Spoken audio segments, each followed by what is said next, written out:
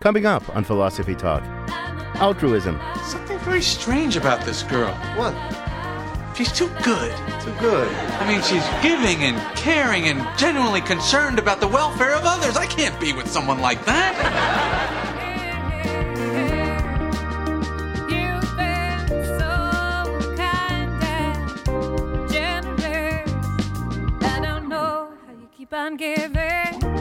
Martin Luther King said, "Every man must decide whether he will walk in the light of creative altruism or in the darkness of destructive selfishness."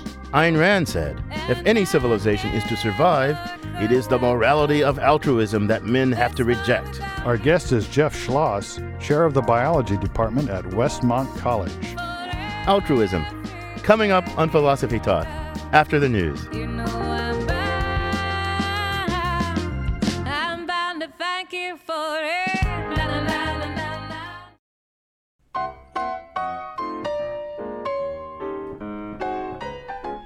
Welcome to Philosophy Talk, the program that questions everything. Except your intelligence. I'm John Perry. And I'm Ken Taylor. We're coming to you from the studios of KALW San Francisco. Continuing conversations that begin at Philosopher's Corner on the Stanford campus. Today, altruism, from biology to psychology to morality. Yeah, from biology to psychology to morality. That's part of the problem. It's become a very ambiguous term. Psychological altruism, that's the question. Do people behave out of concern for the well-being of others without regard to their own self-interest? The moral issue, should they? Then biologists use altruism to talk about genes of all things. Biological altruism refers to behavior that helps the survival of the species without the individual. It's when a member of the species does something to help his co-specific friends have more children, but doesn't help him have more children, doesn't get his genes out there. So that's an interesting concept. It's hard to see why there would be biological altruism.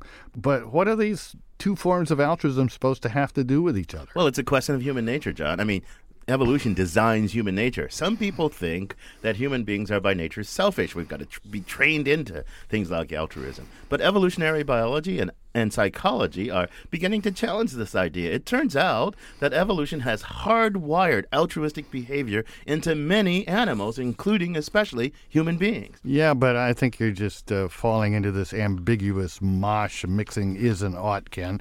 I mean, human altruism, the morality of altruism, that's a fairly clear question. Do we and should we do things for other people at the expense of ourselves? But even if some animals have evolved to be altruistic in the biology sense, what does that have to do with human altruism being morally right or wrong? Biological altruism just is a challenge to the old selfish gene hypothesis. The selfish gene hypothesis, what would that be? Well, that's the hypothesis that genes are solely in the business of replicating themselves, and that an animal is basically the tool of its genes. So it wouldn't do these things that help the genes of other animals. Genes would just do whatever they have to do to get themselves reproduced as often as possible in subsequent generations. Well, that's a peculiar use of the word selfish. I mean, genes don't have a self. They don't have any self-consciousness, so they don't really have self-interest. So that doesn't make any sense. Yeah, you're beginning to catch on, Ken. It's just weird. That's why biological altruism is different from psychological altruism and has nothing to do with morality. Richard Dawkins coined the phrase selfish gene as a metaphor. He was just trying to say that genes act as if they're totally self-centered. Well, that does raise a question. If genes are so metaphorically selfish, how does even biological altruism evolve or happen? Well, it just turns out that things are a little more complicated than contemplated. Lots of organisms behave in ways that do, in fact, deter their own chances for survival and put their own genes at a disadvantage compared to others. For example, a vervet monkey will give an alarm call to warn other monkeys of the presence of predators, even though this attracts attention to itself, increasing its own chances of being attacked and killed. So now we've got the selfless gene hypothesis? Is that what I'm supposed to understand? Well, it's really misleading to think of the genes as being selfish or not. It's the whole group or population. A group that contains some altruists will survive better as a group than a group that contains no altruists. Evolution, it turns out, can work on whole groups as a unit. That's called group selection, Ken. Okay, I get it. I'm educated. But let's go back to this is-ought thing we were talking about. Isn't there a way to tie biological and psychological altruism together? I mean, we don't all have to be willing to die for our country, but some of us had better be. And now maybe that mechanism of group selection that you just talked about has helped shape the human psyche so that a lot of us will be altruistic in our psychological makeup enough to benefit the whole group. But people don't just do what their genes tell them to do as if their genes were talking to them. People act on beliefs, desires, hopes, and fears, on conceptions and ideals of right and wrong. What's that got to do with evolution? Well, evolution designs human beings. We're just biological organisms. Our brain is just another organ. So maybe it's likely, I think it's highly likely, that even our conception of right and wrong is a product of evolutionary forces. So I wouldn't be surprised to find a tendency toward altruistic thinking wired into our very neurons by that same mechanism of group selection that you just talked about. Would you be surprised? Oh, I wouldn't be surprised to find somebody issue a press release saying they'd found it. But I'm really not the man to answer these questions, Ken. Our guest is Jeffrey Schloss, is an expert on both biological and psychological altruism. And today we'll start our conversation by digging in with Professor Schloss deeper into questions of how does evolution explain altruism. Next, we'll ask exactly what biological altruism has to do with psychological altruism and the conceptions of altruism being right or wrong. And we'll close by examining how altruistic human beings are and should be. We want your input into this discussion, so write down this number, 1-800-525-9917. That's 1-800-525-9917. But first, our roving philosophical reporter, Polly Strikers, uncovers a curious case of altruism in a non-human animal. She files this report. Unless you're family, altruism is rare in the animal kingdom. Being selfish pays. Gerald Wilkinson is a biologist at the University of Maryland.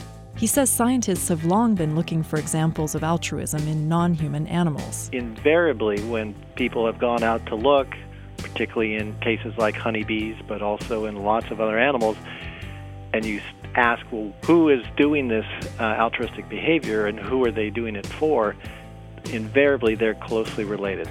But not all the time. Wilkinson says a form of altruism does exist in the animal kingdom.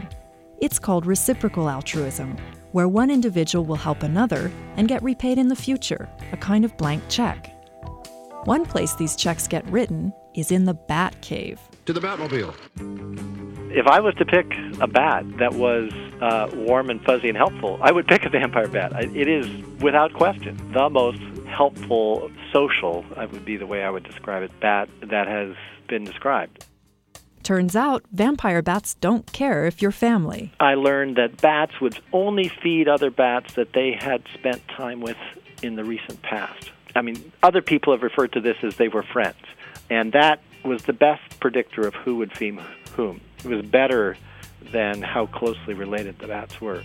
There are many reasons why a bat might miss a meal and need to ask another bat for a snack. Vampire bats are lunar phobic and don't like to fly during full moon. They might be young and inexperienced at inflicting the trademark painless bite on an unsuspecting cow or horse. Whatever the reason, Wilkinson's research shows that vampire bats will die if they go without a blood meal for more than 2 nights in a row. Here's how it works. An individual that wants a blood meal will approach another and start to groom and then move on to actually lick at the lips of the other individual. You have to think about them hanging upside down while they're doing this. And if the potential donor is willing, then a regurgitation will occur that can last several minutes and pass several milliliters of blood, which by my calculations is more than enough to get the bat through the day and enable it to feed for the next night. This altruism only goes so far, however. Females help females, and males will sometimes help females. But no one helps male vampire bats who come and go and don't stay in the tight female social groups. I have seen males actually give females and give female offspring blood, but never the reverse. One possibility is that they're giving blood in order to gain access to females in order to gain access to mating. Poor male bats. Perhaps that's why they only live about half as long as females, who can live for up to 20 years. This sounds good if you're a female vampire bat, but is it really altruism? I think in the short term, it would have to qualify as altruism in that this animal could use that blood that it gives away for its own survival or possibly for its own offspring. But an individual that donates now is actually going to get repaid later.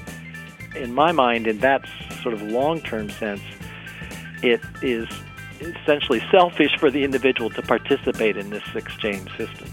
You'll have to decide for yourself if this is altruism. One thing's for certain. Forget a vampire bat being nice to you if you're an outsider. I've never been fed on by a vampire bat. I have been bitten handling them. And in that kind of situation, they don't bite painlessly. They bite to hurt. For Philosophy Talk, I'm Polly Stryker. Want to hear more? You can find the complete episode on iTunes Music, or for unlimited listening, become a subscriber at philosophytalk.org.